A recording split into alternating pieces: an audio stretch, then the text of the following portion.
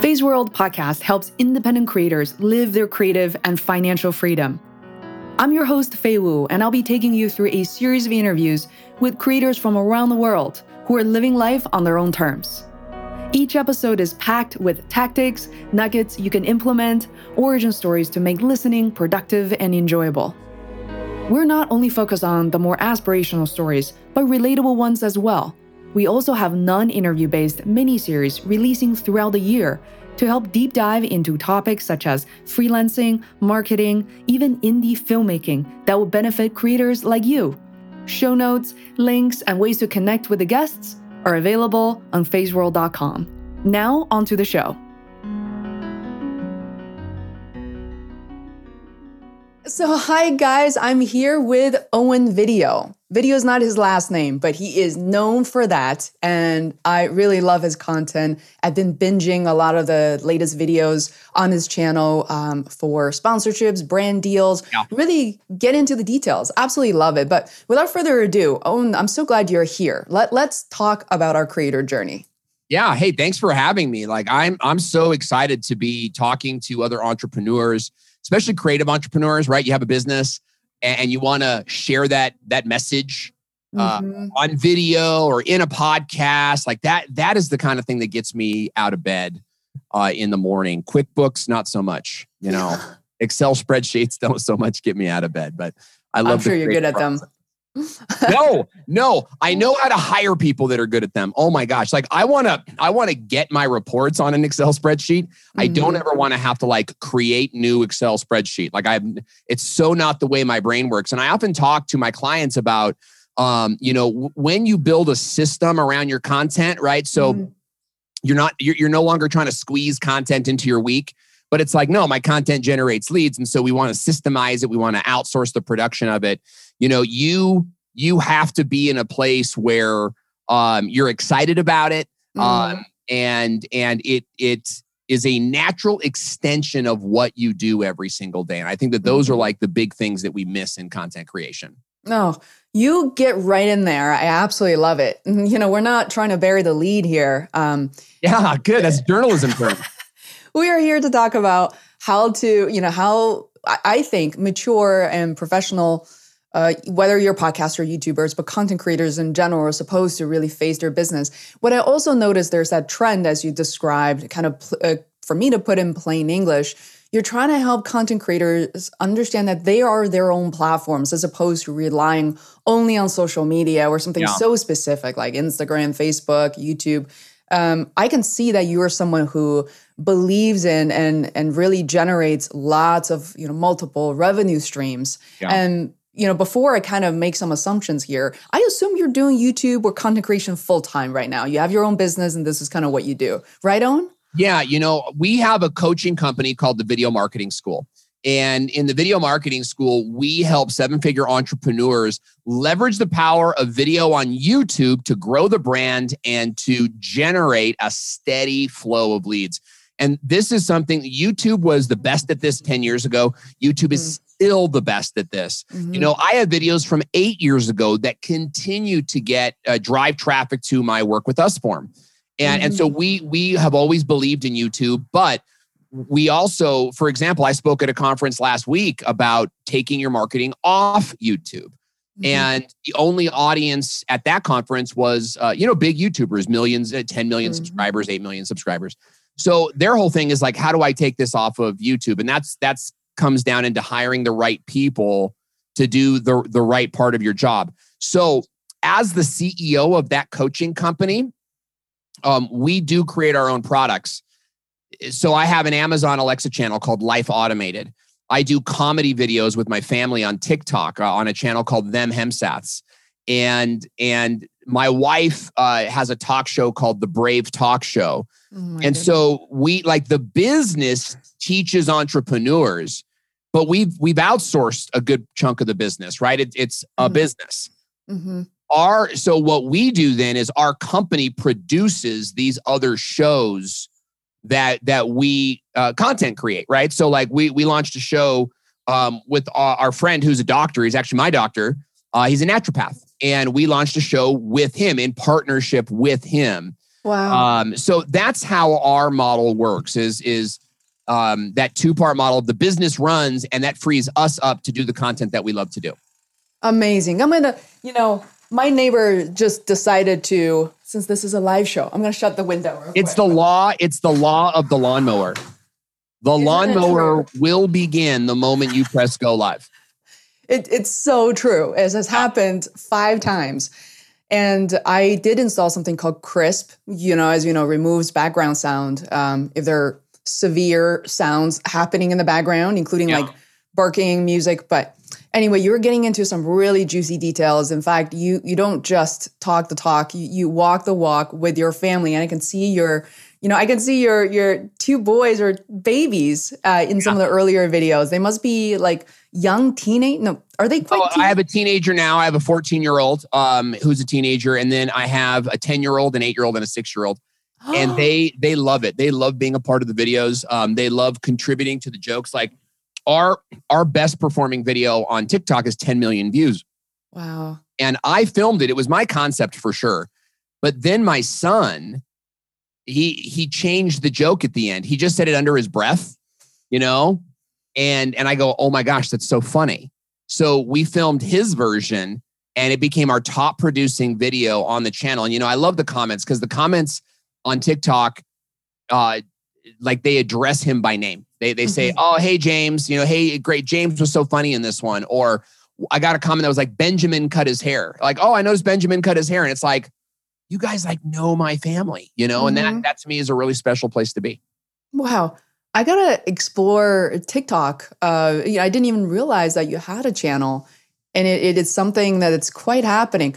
For, not every content creator would choose to partner with their family members in this case, your young kids. But I think it's so creative and you are paying attention to their, individual contributors, and they are, respecting their opinions and their content. That sounds super fun. Would you encourage other people? Great question. That's what we would call our retirement channel. And we look at YouTube like we look at real estate, and we do invest in real estate as a retirement plan, just as we're investing in YouTube as a retirement plan. So, we've got the videomarketingschool.com where we coach entrepreneurs on how to grow their YouTube channels.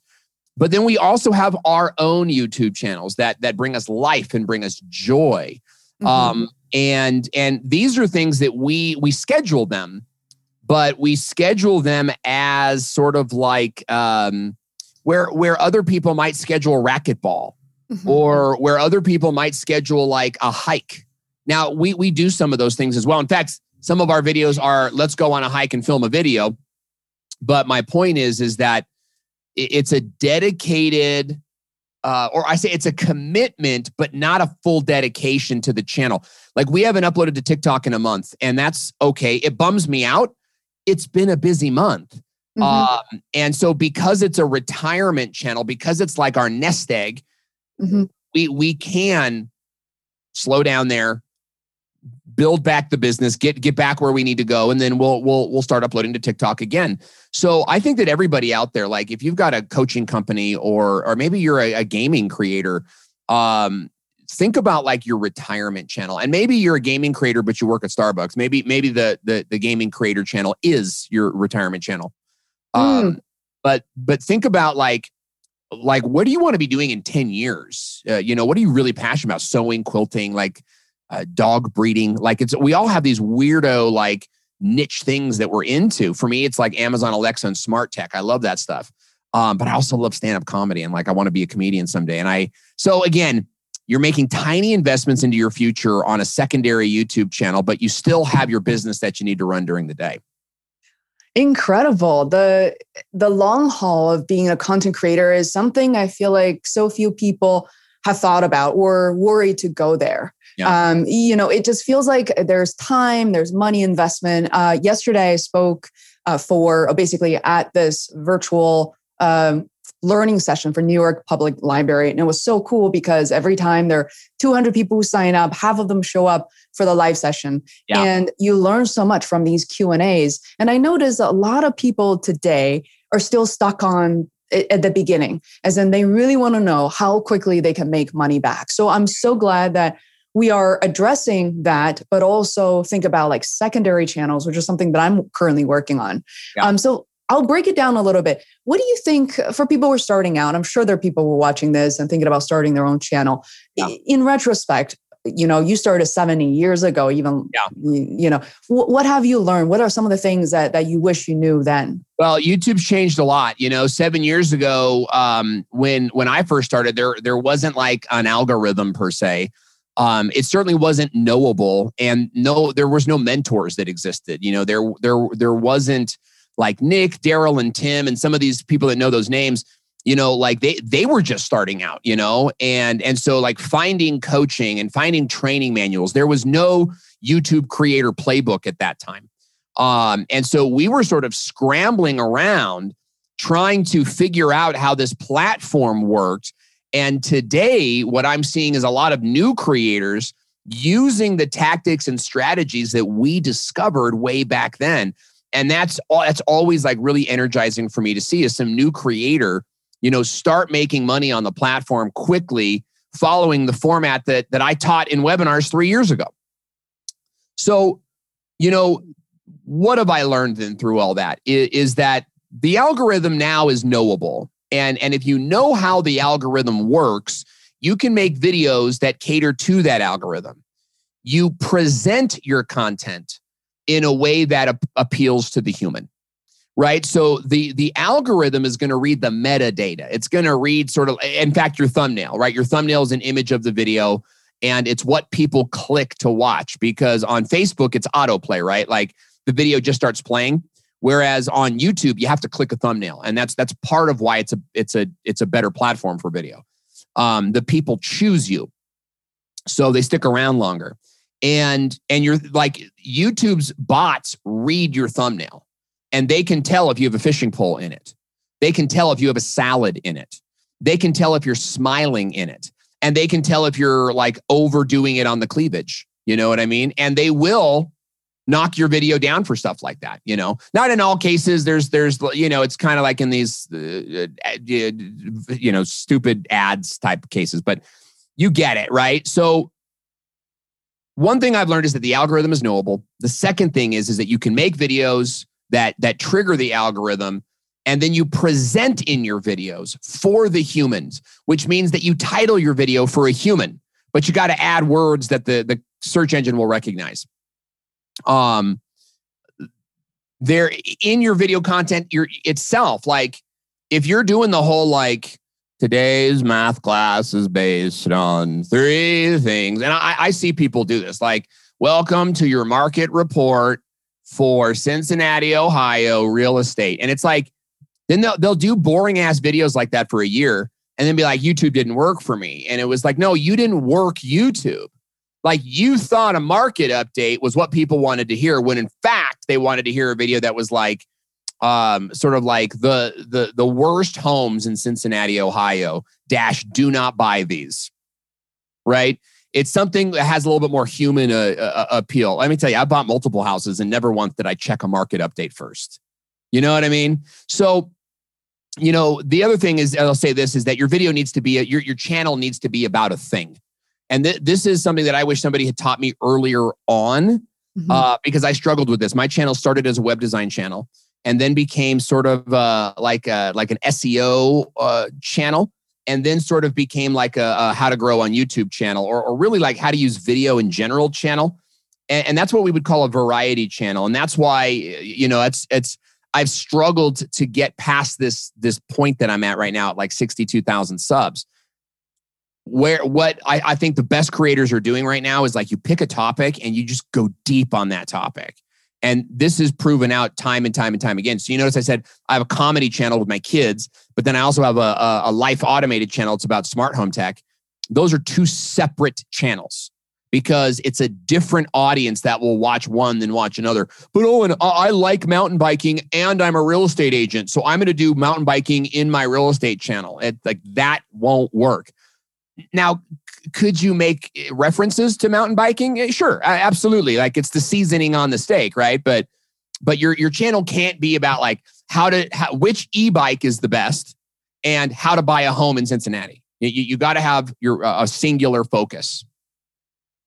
I'm so glad you touched upon that, because I think you share your struggle, and I have experienced that myself, in a way that YouTube chooses you. And YouTube basically surfaced my content as I was creating not just Zoom 101, because a lot of people were creating that type of content in early 2020. Yeah. But I dove into a topic which is focused around Zoom for musicians, for artists, for fitness people. All of a sudden, YouTube's like, wow, you're known for that. Let's just keep Faye making content like that. And of course, I started making about, lighting, equipment, audio, OBS, and all that's kind of related to that topic. But at some point, I kind of like, maybe use me as a guinea pig as well. At some point, I realized, I branch out to live stream because I'm a content creator. And that was interesting, right? Creating net new content, whether it's for transcription services. I saw you have some content around that, where Restream, exactly how to use Restream without me mentioning Zoom was hard. All of a sudden, I can see a significant drop of, what is this? And granted, Zoom is like the hot topic for the past couple of years. With an older audience too, right? Like, cause we know how to use Zoom, right? But it was like our older colleagues that didn't know how to use Zoom. So when you start talking about OBS, that's now a younger audience, which isn't really like watching your content up to this point. And that's fine. You're building another leg of your table. And this is part of the YouTube journey. I have a friend right now going through this. She built a huge channel and a huge business on the Instapot and how to like different Instapot recipes. She's capped out, right? Like there's no growth. So she's created a new leg on like grilling, summertime grilling. And that's because we're coming into summertime now. So, she, we were just hanging out at this conference last week, and she goes, it's hard to get the views because these people came into my channel, largely women on Instapot. Grilling is more male. And so I'm building this whole new leg. It's just very frustrating, but we also know it's part of the process. Now, one thing that you could do in your case is make transitional videos. And I think this is key. So like if you're going to do, for example, we both use Restream for our, broadcasting platforms. If you're going to branch into Restream tutorials, but you've been in the Zoom space, what I would do is I would make 1 or 2 like videos that use the word Zoom and Restream in them together, right? And so what happens is you're starting to bring your older viewers into the Restream community through the bait of Zoom, but you're also telling the YouTube algorithm that these videos are connected, right? You're building a bridge between your two legs. And that is what triggers the suggested algorithm. So for anybody out there, if you've built a whole channel that's like listing videos, right? Like you're trying to sell houses, you're only going to appeal to people that are actively looking for that house, right? Because nobody's going to Google 5715 Olive Avenue in Cincinnati, Ohio. No one's going to Google that. And that's the title of your video, right? Or houses for sale, Florida could be a good one. But my point is, you want to branch out and create a new series that's like, I don't know, all the details of best gated communities. My favorite gated communities, best gated communities with schools in them, the best parks in the gated communities. And you become this gated community expert or a condo expert, or something, something like that. But branching out at strategic times is key. Yeah, it's a really great point, and something very specific. So for instance, I did end up creating videos for how to connect Restream from within Zoom. So not just theoretically, realistically, you can simply go live right from Zoom. That was a huge deal for people who don't want to leave Zoom. Zoom has all these filtering things. It has a lot of limitations as well. But it's just hard for people to switch platforms. So that worked out well.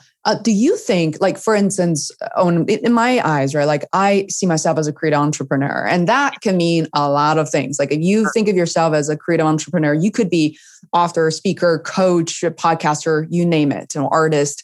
So you could, basically approach a lot of content, which can be maybe too broad in some cases. But for me, sometimes for me, there's a bit of a struggle to say, I see myself as a creative entrepreneur. I want to share all the software and tips and tools that I'm using, including things like, I don't know, Squarespace. a lot of transcription services for my YouTube and everywhere else. And I also share my YouTube growth journey. Do you think there's ever an opportunity for people to thrive on a collective knowledge or knowledge base related to creative entrepreneurship? Or do you think, people are watching this, let's say they're kind of midway through, they're not just getting started. I think a lot of content creators who are maturing right now are really struggling with pivoting or kind of finding that bigger bubble to kind of host their content. That's the decision that you have to kind of decide on who your audience is, right? Like, is your audience beginning creators? Okay. And if it is, remember that audience is constantly growing with all sorts of people that are in high school now that will graduate and realize, hey, I'm a creative entrepreneur. People that will get fired tomorrow at 22 from Starbucks and realize, oh, I'm more of a creative entrepreneur. Or like me, I got fired at 30, and that's when I realized I was more of a creative entrepreneur.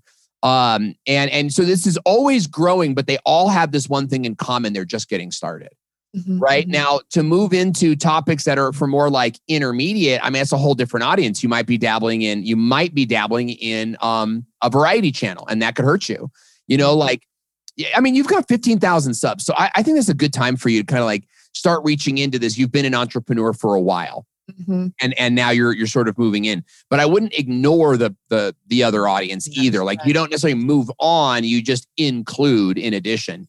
Mr. Beast is a good example. Mr. Beast has about like 10 different content categories that he works in. He does like giveaways, and then he does sort of like challenges. But if you look at his page, like, he has them all divided into 10 different playlists, and every video he does on that channel falls into those 10 different categories. And that's the direction that I would go. The trouble that I see with creative entrepreneur is I see a lot of people using that term, but really they're affiliate marketers. And what I mean by that is you're making videos about software, posting links to the software and making money from the affiliates on that software. I do that too. There's nothing wrong with that. Is that a creative entrepreneur? Yeah, I'm not sure. My friend Roberto Blake, I think really has cornered the market on creative entrepreneur. And it goes back to kind of that statement earlier on Excel spreadsheets versus Adobe Photoshop, right? Like, an entrepreneur is an Excel spreadsheets person. A creative is an Adobe person. And so for me, like, Adobe goes in front of the Excel spreadsheet. I'm Adobe first, and then I'm an Excel spreadsheet guy, right? Where am I making my money, right? Like, I make my money through the coaching program. I make my money through affiliate sales. I make my money through brand deals. I make my money through private coaching. And we also have AdSense, and we have these other side channels that we're building. I would call that an entrepreneur, right? Because it's like a business that we could walk away from. What I see a lot of is people that are unemployed making YouTube videos, making $1 a day, talking about, I'm a creative entrepreneur. I'm not saying that's you, so please don't take that way. What I'm saying is, if you're a creative entrepreneur, for those of you listening, you have to be making money. You know what I mean? You don't just get to be an artist and say, I'm a creative entrepreneur, right? And I personally believe it has to be a certain amount of money. Like, if you're not paying your bills with it, is that what you're really doing? You know what I mean? So I'm passionate about this because I feel like a lot of pseudo experts go out there and they live at their parents' house, which is fine.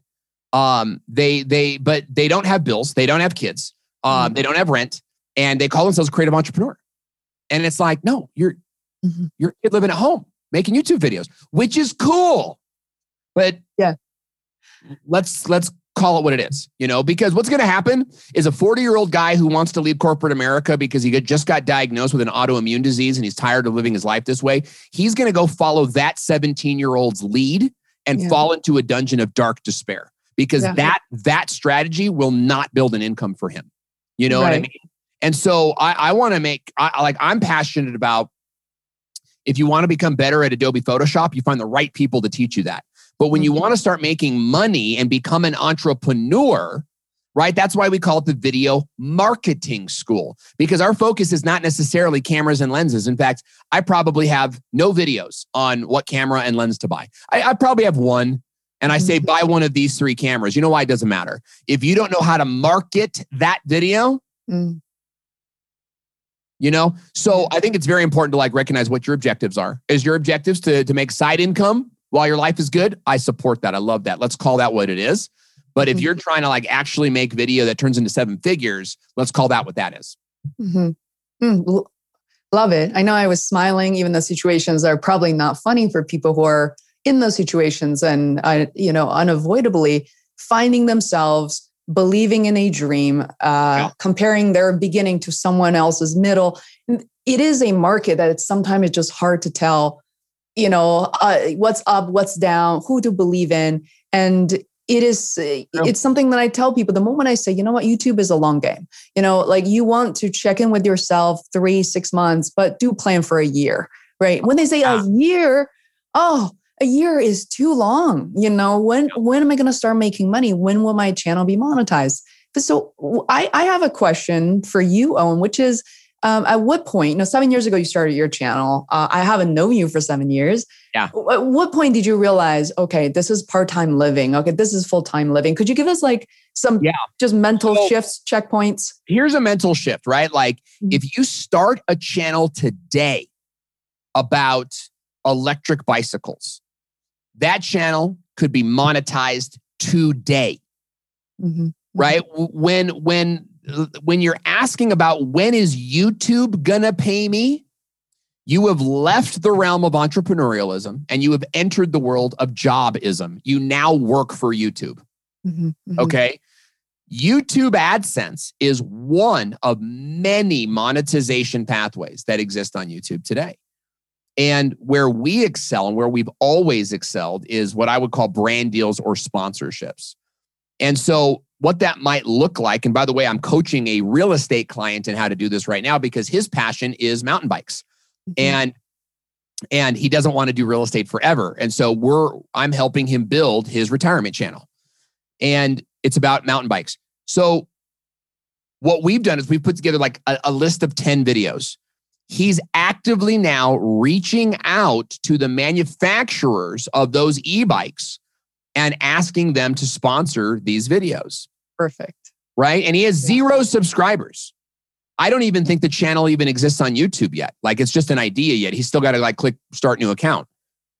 So why would a mountain bike company pay this guy for a video that has like no built-in audience? Okay. First of all, because what it would cost them to get their own video made and distributed and produced would be like $10,000. Where we're going to offer them more like 5 videos for $5,000. And then they have these videos that they can send to their email list. They have all these assets that they can use and reuse, and then we'll repurpose them for them and then give those to them. Like they're going to get like 7 to 10 videos for $5,000. So a company is going to go cha-ching. That makes a lot of sense for us, right? The YouTube artist is always looking at views, right? But you got to understand Brian White, right? Brian White's another client of mine. Brian White has a video with 147 views, and that one video sold 3 houses in December. Ironically, it was a market update video, which I hate. I hate market update videos. But he's like, I need to do it, Owen. And he did it, and he sold 3 houses from it. And so like that's the symbiosis I love having with my clients, where it's like, hey, you got to go with your gut, but here's my coaching. And I'm going with my gut. And he crushed on it. And so, there is so much money to be made on YouTube before AdSense kicks in. But I feel like a lot of like new creators get stuck on AdSense and then they don't want to contact a brand. I get it. It's scary to contact. It is. They're going to tell you no. So many people are going to laugh at you. But like the one that says yes just paid you $5,000. So that's training that I have, that I bring, because I was a salesperson for years. I've been fired 22 times. Mostly from sales jobs. And it's because I'm not a good corporate guy. Like I just don't, I'm not gonna wear a tie. Like I'm just things I'm just not gonna do for your company. Like I'm not gonna lose myself I'm not a company man. You know what I mean? And my point is I learned how to sell. And so like calling a brand, not even calling, I did a video about an email marketing company, just a quick tutorial. And then I tweeted it to them and I said, hey, let's do a brand deal. This was like 6 years ago. I had 1,000 subscribers. I had nothing. And they paid me 4 figures to do a series of webinars for them. It wasn't even YouTube videos, but they liked my presentation style. Mm-hmm. And they're like, what if we did these, you did webinars for us, Great.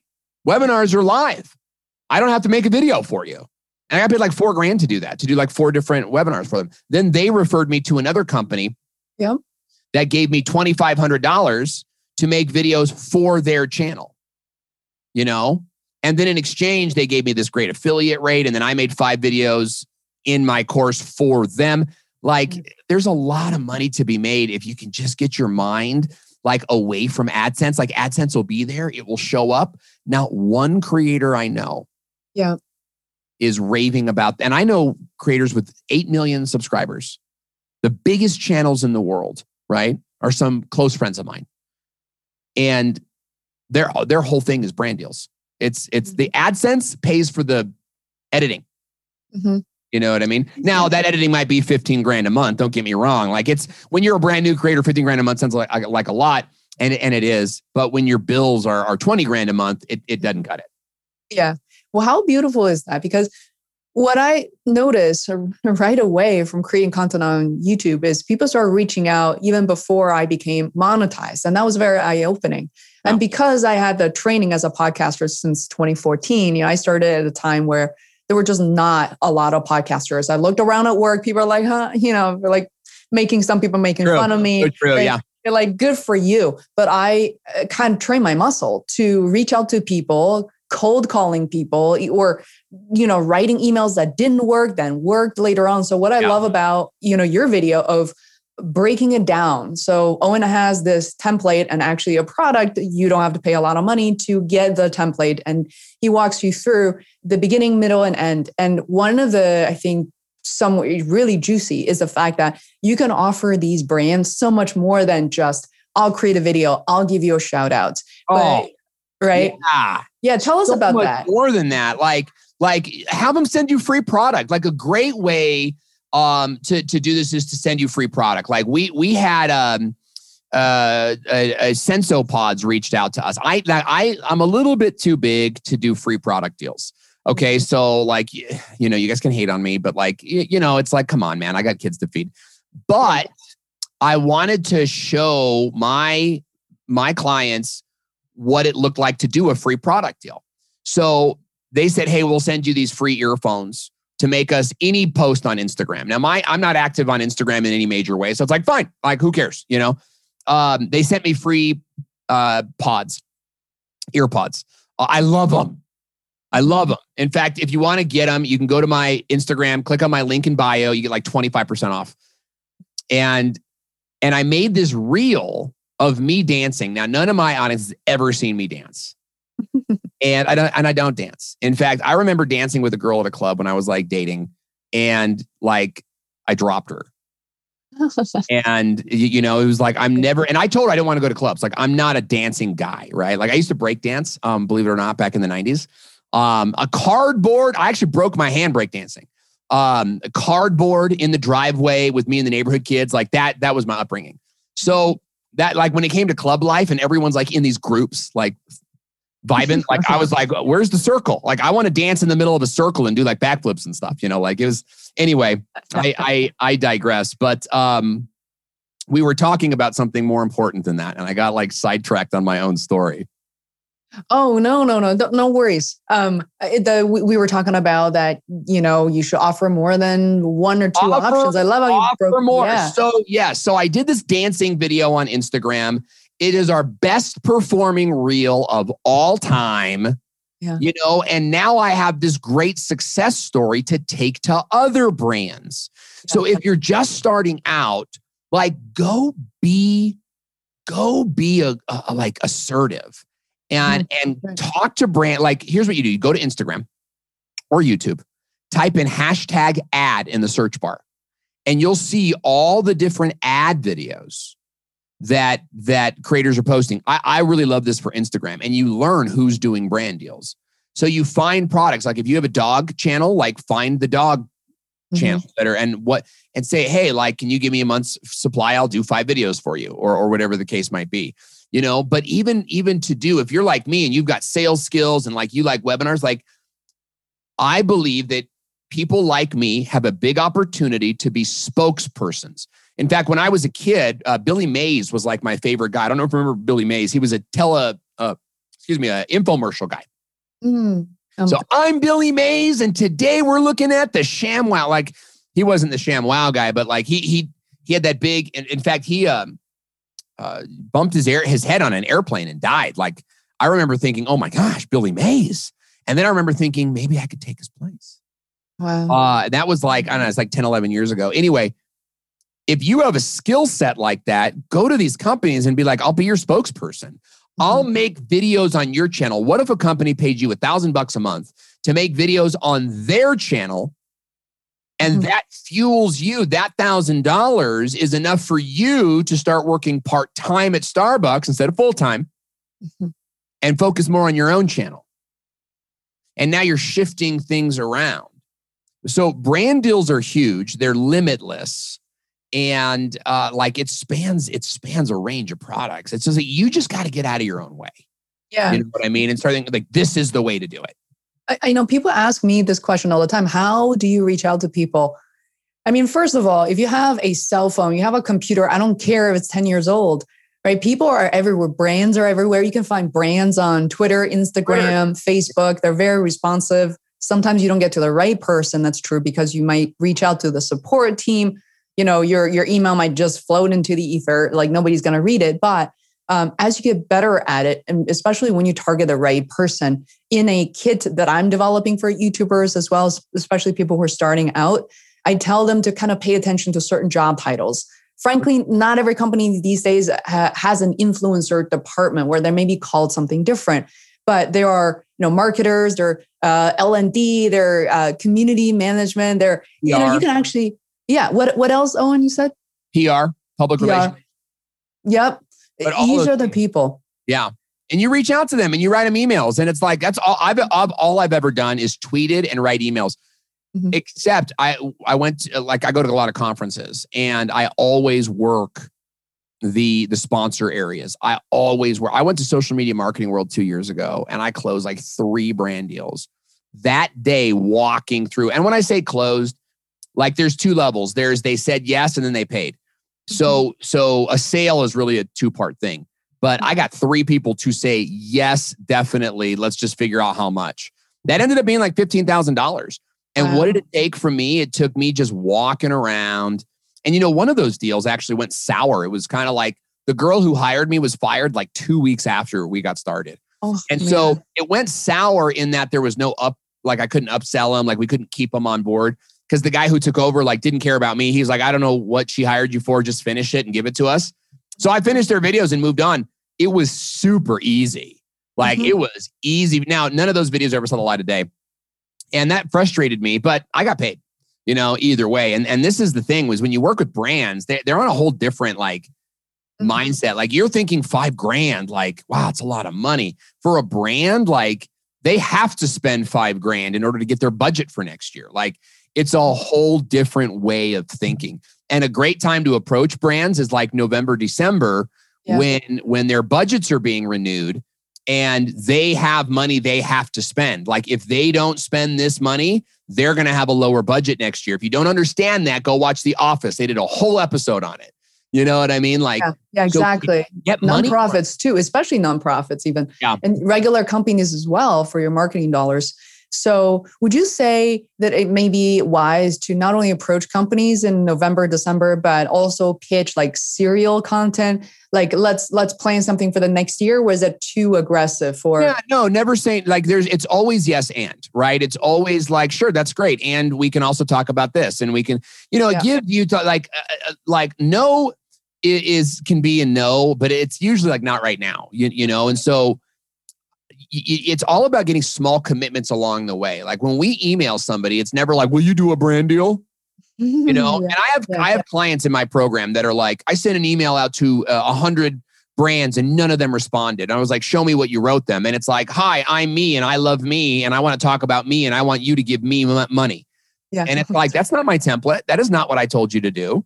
Your scarcity mindset took over and you got afraid.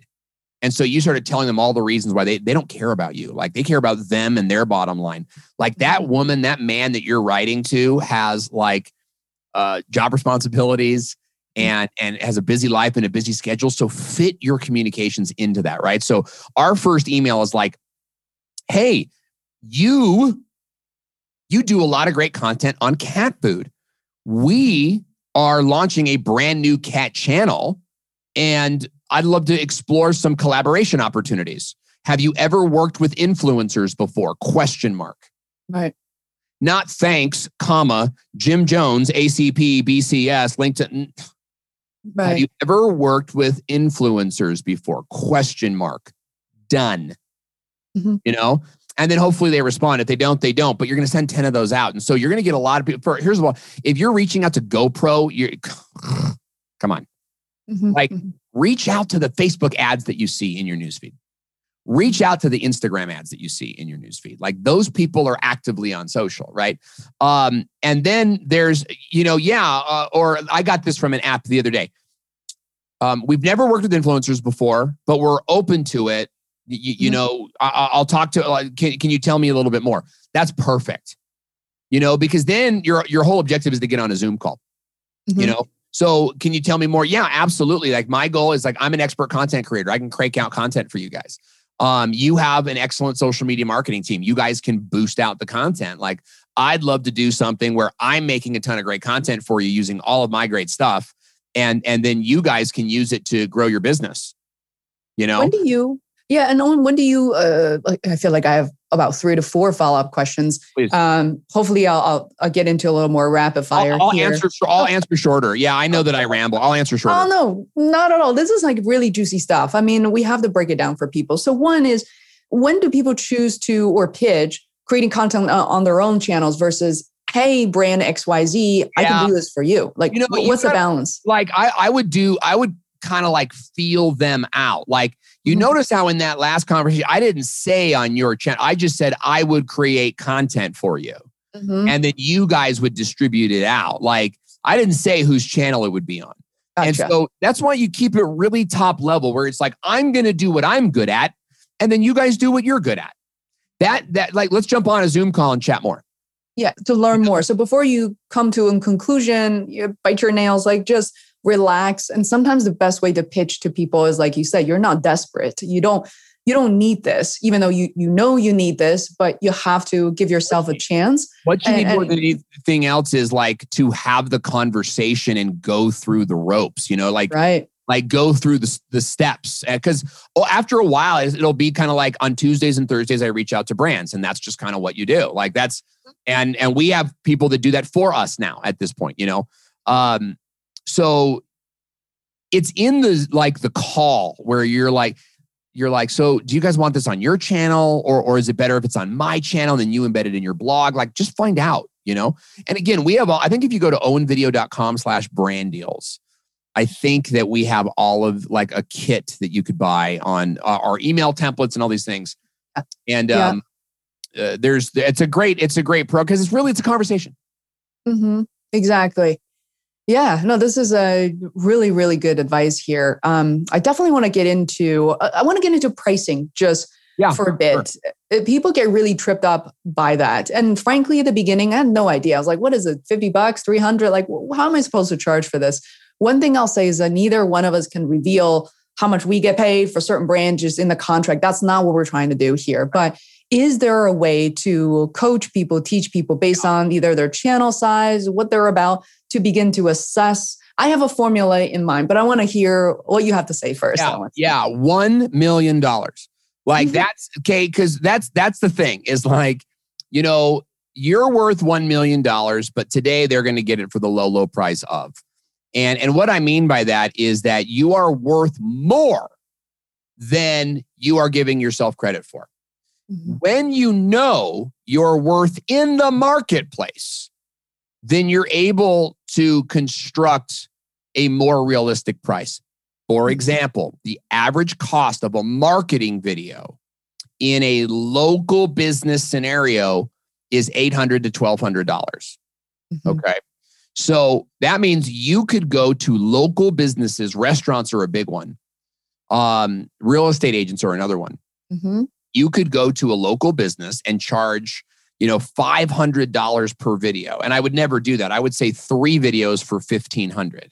Mm-hmm. And what they're getting is they're getting 3 videos instead of the 1 video that would have cost them $1,200 if they hired a videographer to do it themselves. Plus, they don't have to make it. Plus, the value of someone else, the edification of someone else saying, you should hire this agent, you should go to this restaurant, is more valuable than the restaurant saying, hey, you should come to us, you should come to us. Of course, the restaurant's going to say that. But when you as a spokesperson or as an ambassador, as an influencer for that company, you are telling people to go to that restaurant, and that's more powerful. So 3 videos for $1,500, I could close that all day long. But the formula is, what would this client have to pay for their own video, that promotes themselves? And then you charge that or lower. I'm the guy that kind of like lowers the price to get the deal. And that's why my wife does our sales now, because like I was closing all of these deals that just like I closed so many deals, but they weren't all profitable at the end of the day. You know what I mean? And women are good at choosing prices. Yeah, she's an investment. She crushes it. She crushes it for us. So that's amazing. But you got to know your value though too. Like at the end of the day, you're thinking, oh, views and AdSense. The brand is on they have budgets of hundreds of thousands of dollars. The local company has budgets of hundreds or thousands of dollars. You know what I mean? And they don't necessarily want views. They want the product. They want the video. You know what I mean? So I think $500 for any creator to create a video is a good starting point. And I think that if you go lower than that, you have to say $500, but I'm going to give it to you for $250 today. Right. If you start at $250, then you're just kind of like, well, I'll find,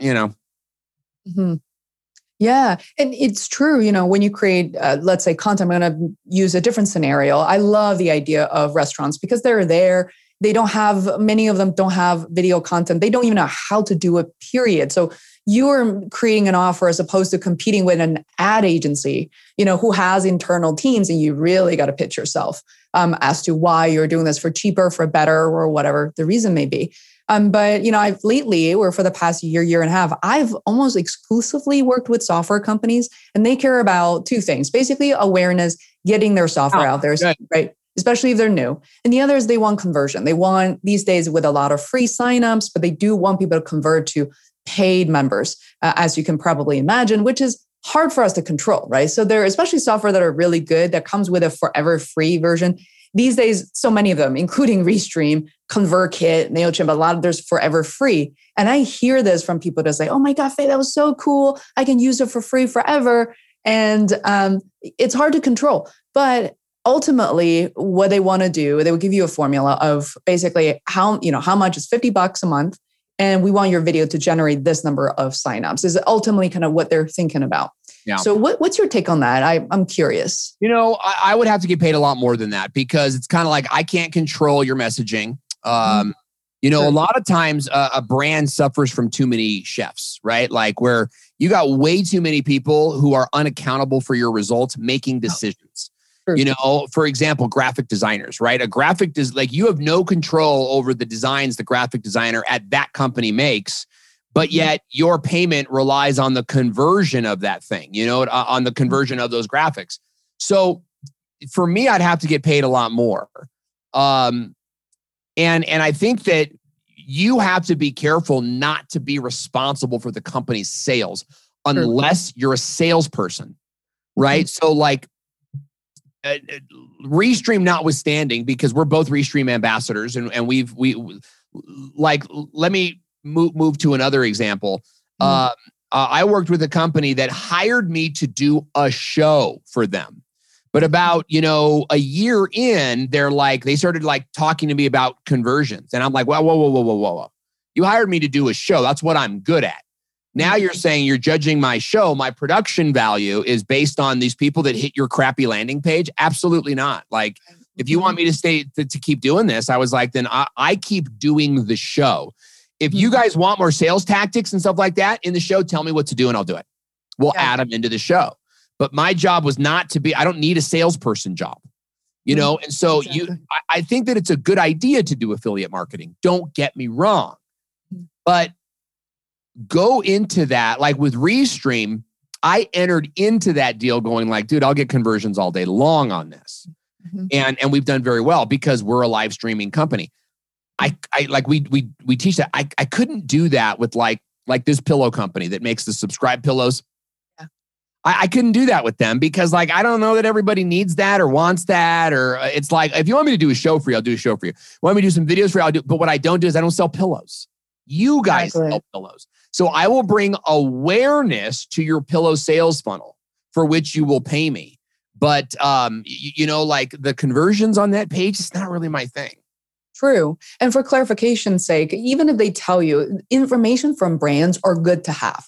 It's better for them to tell you what they need, what their needs and wants are, as opposed to you guessing what they are. So it's right. The transparency helps. However, just make sure that your payment, your work is not contingent based on their behaviors, their responsibilities, what I'm saying. So, you know, and in a way, I think for content creators to be able to see behind the scenes, okay, here's a single video, how many people clicked, how many people converted.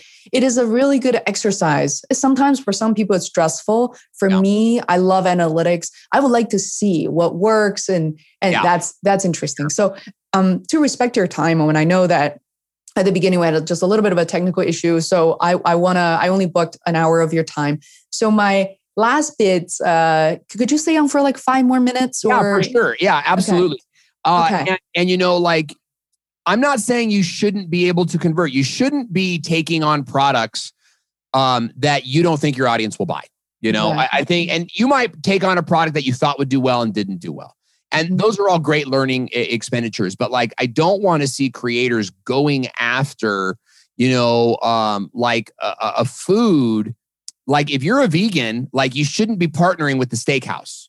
You know what I mean? Because even though you could probably like drive traffic there, it's not like what you stand for. It's like outside of your thing. You know what I mean? So it's all about finding relevant middle of the road or beginning brands. Like you stay away from GoPro, stay away from Johnson & Johnson, stay away from Mattel. I say this all the time. And creators, the first thing they do is they go for Mattel. Yeah. GoPro.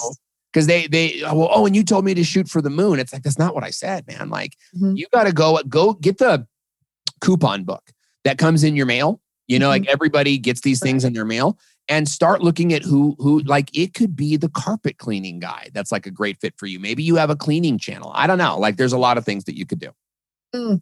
Really great advice. So I'm super curious for people who have matured in their content creation journey. And I see myself doing that. And I'm definitely continuing with my YouTube journey. What is your current like routine setup? Schedule this thing to make sure that you can consistently delivering your content. And who's doing the editing, marketing? If you could, that's super juicy to me. Yeah, that's great. So we believe in systems and workflows. You know, and I've been really good at this ever since I was diagnosed with cancer 5 years ago, and I had to do chemotherapy really aggressively for a year, and so. You know, I couldn't do all the things. I was running my business by myself at that point. And that's when I started to like learn the power of outsourcing and stepping away. But I also learned the power of time management. Like anytime someone says they're too busy, what they're really saying is I'm horrible at managing my own time, but I want you to like me. Yeah. Right. It's like, but please respect me. Right. It's like, I'm too busy is I don't manage my time well. It means I commit to things that I don't know that I can do. I put everything on my calendar and I see what happens. And this to me is like the folly of like American entrepreneurialism is like, I'm very passionate about time management because you only have one life. And so you've got to look at your time systematically. Creatives, I think, struggle. And I struggled with this until I got cancer. Creatives want to have all of this unstructured time. Like I want to create when I feel it. Okay. That's not how it works. You know what I mean? Like Michelangelo, first of all, was paid well for the Sistine Chapel. Okay, Michelangelo was a freaking millionaire. So was Leonardo da Vinci. They weren't starving artists. Okay, there's nothing cool about that. The second thing is that he had to show up for work every day. Like he was responsible to like the Pope or the Bishop. You know what I mean? Like he had to show up to work every day. The trick as a creative is to know your rhythms and go read Atomic Habits is a good one. Like to try to like master your own rhythm. So like for me, I'm more creative in the morning. So I try to do all of my creative work in the mornings. I can't always do that because of my work demands, right? Tuesday, Wednesday morning, I have calls I have to do. And that's business. That's a different mind. It's a different brain. It's my Microsoft Excel brain versus my Adobe brain. So look at your month in 4 weeks. If there's a 5th week, that's unstructured time. Go celebrate. Go do whatever you want, right? But all of those 4 weeks, you're going to be disciplined. You have the 1st and 3rd week, the 2nd and 4th week, okay? So now you've got Monday, Wednesday, Tuesday, Thursday, and Friday. And I think that you should look at your time in those time buckets. So for example, we run our program based on the 1st and 3rd week of the month, the 1st and 3rd Tuesdays of the month, right? We do X. Every Wednesday afternoon, I film videos. Every Friday afternoon, I film videos, right? And I have a flow that works this way. So you've got to find as a creative, like when you're most creative and schedule that time, okay? The other part of that is know what you can outsource. Like every creative listening to this right now, like needs to be thinking about what am I going to outsource first and what am I going to outsource next? You want to truly be an entrepreneur? Hire someone. Truly, right? Because I'm a creative entrepreneur. I make no money and I have no team and I have no staff. And like, you're not an entrepreneur, right? I get it. You want to be, you're a wantrepreneur. I get that. I respect that. But I want to get you to, here's where only I can edit my way. And that might be true. Maybe editing is not what you outsource. Only I can design graphics my way, you know? Only I can write blogs my way. Like this is the trap of the artist. Yeah. The artist trap. What about you guys? What is the team like right now? Like who do you? Yeah. So we have one person in charge of one task and we have a 3-person administrative team. So it's me, Carmen, and Teresa are the management team. Me and Teresa, my wife, are owners of the company and she's like the business development specialist and I'm sort of like the visionary. Carmen is like our VP of everything. She's our integrator. She's the one that deals with all of our sort of like staff members. We have Carlos who produces 2 shows for us. He produces the Restream show and he produces the Cast Iron Babe show. We have Angel who produces the Dr. Jake podcast. We have Lendell who is our website manager and our blog uploader. We have SEO Express writers who writes and turns all of our blogs into these SEO things. We have Video Husky who does our editing for us. And we have Design Pickle that does all of our graphic design. So we have like these 6 people that Carmen manages them. You don't even have to manage them. Yeah. Yeah. And I do a little because I'm teaching Carmen. I'm mentoring Carmen. Yeah. But that's where my role is. I spend very little time with the actual staff member. Like I don't, if I'm the most important person in their world, then I'm not doing entrepreneur right. You know what I mean? Like, and it took me years to learn this lesson, by the way, because for years I was like, no one can edit like me. No one can graphic design like me. No one can do webinars like me. And this is the first year of being in business, like 8 years, that I'm finally stepping back from these things. Yeah. Sorry, repeat that one more. This is the first time in three years? In 8? Like I've had this business for like 8 years. And I've hired people, but I fire them because it's like, you don't do it like me. Right? You're not as good as me. And I put no effort into training them or mentoring them or nurturing them. What I did was truly, I didn't want to hire anybody. I wanted to be the best at everything. So I could walk around with my chest puffed out. But then I got cancer, you know? And then I got blood clots from the chemotherapy. Like my health has been this ongoing journey for me. And it's like, I cannot be working 80 hours a week at these massive stress levels. It's time for me to start hiring. And truly the designers that we have now and the video editors now do a better job at the type of work that we do than I did myself. Are they individuals or are they companies? I know you named some. Video Husky, Design Pickle, and SEO Express Writers are companies. Right. But then the others are individuals. And we have a good mixture of those things. At the end of the day, even though it's a company, I have one editor at Video Husky. Right. And at Design Pickle, I have one graphic designer. At SEO Express Writers, it could be, I have one contact, but she's going to assign it to any writer that she thinks is going to be best at it. But you got to find the best tool for the job, right? For some of you, like, I think that the best thing that you could do is you find the thing that you hate the most. Like for my wife, who also manages our home, in partnership with me, right. She needs to get out of like prepping vegetables and doing laundry. Right now, don't get me wrong, for those of you guys here, like I do laundry too. But there's 8 baskets of laundry upstairs that need to be folded. And for kids, yeah, truly, neither one of us should be folding it. So we're going to hire someone to help us with that so that we can, when our time with the kids is not spent doing laundry, it's playing in the park. While some other young person who's trying to be an entrepreneur earns money folding my laundry. Yeah, absolutely. I mean, how long have you had this system? Where does it go? A few years? Yeah, I mean, 2 years, I think. Okay. But like, here's the problem is that I've been not willing to give up. I have been a control freak. Mm-hmm. And this is what I mean is 2020, 2021 is the first year that I've ever like really decided in my head and in my heart that I need to step back.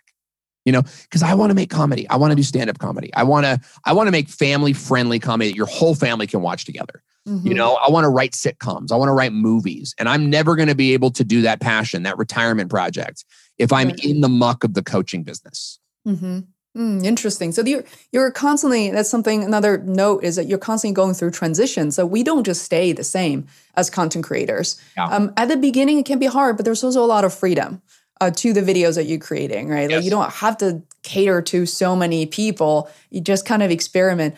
But I was also curious, okay, would it be fair to say that right now your energy is focused on content creation? Perhaps that means you script your video, you record on Wednesday and Friday afternoon. From that point on, I don't know, you drop your videos and you upload them to a Dropbox and you're done. Like everybody else knows what to do after that. Yes. And then I critique their work. You inspect what you expect.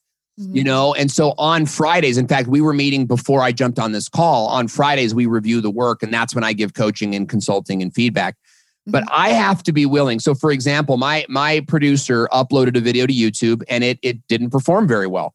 I went in there, changed the title, and it's now top performing video on the channel. Mm-hmm. And like, I don't know, I get mad sometimes that it's like, why didn't you pick the better title? But again, that comes back to me and it's like, well, Owen, why didn't you teach them how to do this more effectively? Right. And this is where I try to train our client. We help our clients hire too. And so like with my clients, what I find is they can be very impatient. And it's like, if your outsourcer messes up once, it's like you just fire them, find somebody new. Mm-hmm. Truth is you hire very slowly and you fire very quickly. But the idea is that you nurture, and you show them how to do it. You hire someone, you leave them alone. And it's like, you can't do that. Like in the beginning, you got to be with them 2 times a week, bugging them. Where are you at? Mm-hmm.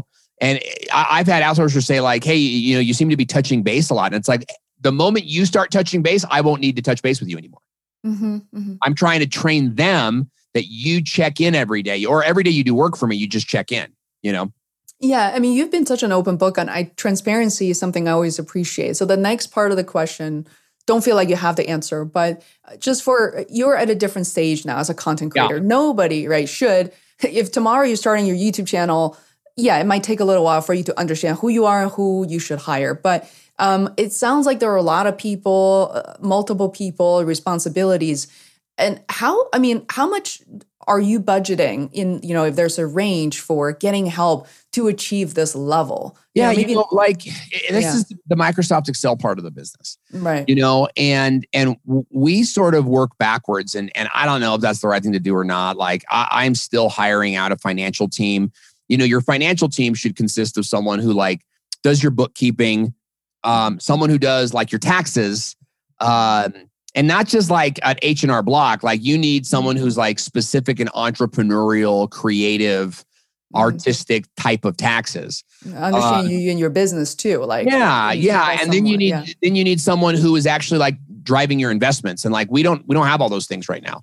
So like we're not great at budgeting, and you don't have to be. Like at the end of the day, it's like we need to hire an editor. It's going to cost $560 at Video Husky. So do we have $560 times 12 in the bank account? Yes, hire them. And then it was the same thing with the podcast editor. It's like how much it's going to cost us? Like $40 a week to hire her. Like, oh, dude, sign her up. You know what I mean? That's nothing. Because we're making so much more on that for the client investment. So, it's like every sort of dollar you make should be working towards hiring someone to do the work that you don't want to do. Oh, I love it. Oh, I need to hear this right now. Your whole business should be like here's what I think the mistake that I made is I started making 6 figures my first year. And so immediately it's like we bought a house, we bought new cars, things that I feel like were maybe we I think it's really good to reward yourself. Maybe we over rewarded ourselves. What I would do now, what I would coach someone in doing is before you buy the house, buy a VA. Right? And get out of some of the muck. Like all the money you should be making should be hiring somebody. So you should be in a place where you're broke as a joke, but the company is making sales automatically with hired hands who are getting paid and you're not involved. That's a business. Now, not everyone's going to achieve that, but you achieve varying levels of it. This is what investment companies do, right? Like when Elon Musk starts a company, he gets investment from investors, right? And then they hire the people, they get the building, they train the people so that the business can now run without them. This is what we need to do. Yeah, this is exactly what we need to do. Oh my God, I can talk to you forever. I got to ask a couple of more questions if that's okay. Yeah. Just a couple of more minutes. One thing is there's, like you said, it is not a perfect balance sheet, and it's not always so black and white. Making decisions should be easy. In some cases, you might have to sit down and looking at your financials. So for me, for instance, I have some of my passion projects, which I get paid for, but I don't request a lot of money for just a few things that are really, really important to me. And some of that is related to palliative care and childhood cancer, frankly. Wow, really? Yeah, absolutely. And maybe we can, I can definitely send you some links and some information. And I'm really passionate about it. And then there are, the other circle of my regular consulting clients who can afford a lot more, retainers and all that. And then, of course, there's a third, this is more like a triangle, but there's a third bubble of the face world content, podcasts, YouTube, a little more passive income. So, I think it's interesting. Like when I look at my VA, I have my VA passionately working on my passion projects. So we can talk about it for hours, but that bubble doesn't generate as much revenue. So like, as you're saying, part of me is like, okay, I know I need to offload a lot of work, but which does it even matter for me to figure that out right now? Or should I just cold turkey and just really try to offload as much as possible? Because on one hand, Owen, like I'm not super busy. I love kids. I don't have kids, so I have time. But the other thing is like, maybe I don't even know what I'm made of. I don't know what my potential is because my time is currently sucked up with these things. I should be offloading. I'm not sure if that makes sense. It's just like, it does. Yeah. I think that you need to like know what work brings you life and what work brings you death. Right. And it does bring death. Like as someone experienced with cancer, like high stress is a toxin that can change your mitochondrial function, which could express itself as cancer and most likely will if you have other metabolic disorders like high cholesterol or a low CBC count. Like we could talk about this for hours, but like, so you need to know what work is bringing you life, what work is bringing you death, and set yourself up so that the work that brings you death is being outsourced, because the work that brings you death will bring someone else life. Yeah. And you need to find that person, right? Find that person and train that person. And they're probably in the Philippines or in Pakistan or in South America. And that's okay. Like I'm so proud to be feeding families all over the world. Yeah. And there's nothing to be ashamed in that. I know that some people's a hire American, and that's a great bumper sticker. But is it a reality for every entrepreneur? I don't think so. Especially not when every American wants $80,000 an hour and healthcare. You know what I mean? Like that's that's a good bumper sticker. Sorry. It's true. It's like, it's not a real way of living. What that is like these excuses that we tell ourselves so that we can live small. And what I would do, you want to spend more time in the things that give you life. So make a list of the things that bring you death and hire for one of those things. Yeah. And get them good. Like we're hiring a social media manager right now.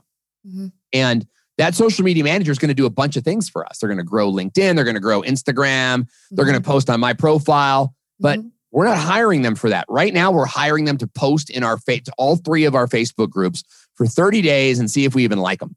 Right. Exactly. You know what I mean? Yeah. So it's not just, it's one job per hire. You hire one, like our podcast editor.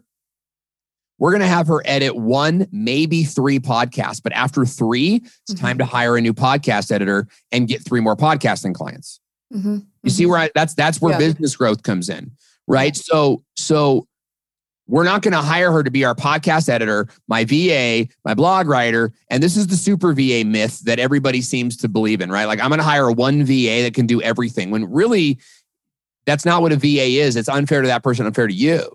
So if you're like, okay, I need somebody to write blogs for me, hire a blog writer. That's it. Right. And are they going to be the right person to upload your YouTube videos? I don't know. Like get them on the blog writing thing, see how that goes, see if you even like them, and then say, hey, I'm thinking about having you upload these to YouTube. What do you think about that? Right. You know, and then build off of that one person. When you found that limit, go to the next person. Right. But just because you have time doesn't mean that you should be wasting your time. True. You know, you should be putting your time into building the company I wish that I would have built, right? Which is outsource the muck from the beginning. If I had outsourced early on, I may not have gotten cancer.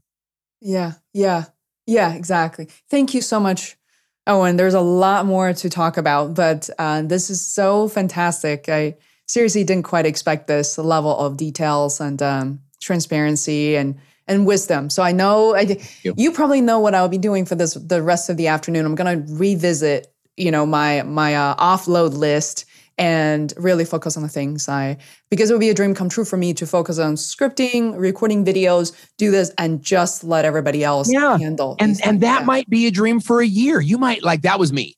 I loved it. And now I'm in a place where it's like, I don't even want to make videos on my channel anymore. Like I want to make comedy now. And so and that's okay. It's okay. Like do what you want now and be open to change because we are going to grow. We are going to mature. And like in a year, you may be like, I don't want to do that anymore. So I'm going to sell my channel or I'm going to partner with someone on this channel. Like it opens up so many new doors and that is entrepreneurialism.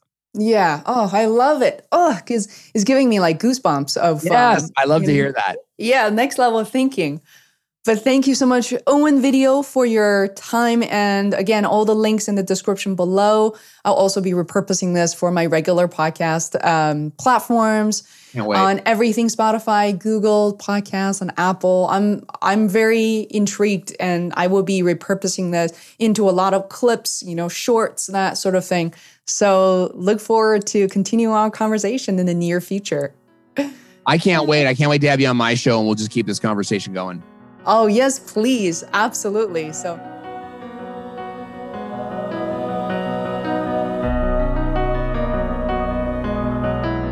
This episode of the FaceWorld podcast is brought to you by FaceWorld LLC, our marketing service agency created for independent creators and businesses. We offer website development, video production, marketing mentorship to people who want to tell better stories, level up, and create a profitable brand. FaceWorld podcast team are Chief Editor and Producer Herman Ceballos, Associate Producer Adam Leffert, Social Media and Content Manager Rose De Leon, Transcript Editor Alina Akhmedova, and lastly myself, the creator and host of FaceWorld. Thank you so much for listening.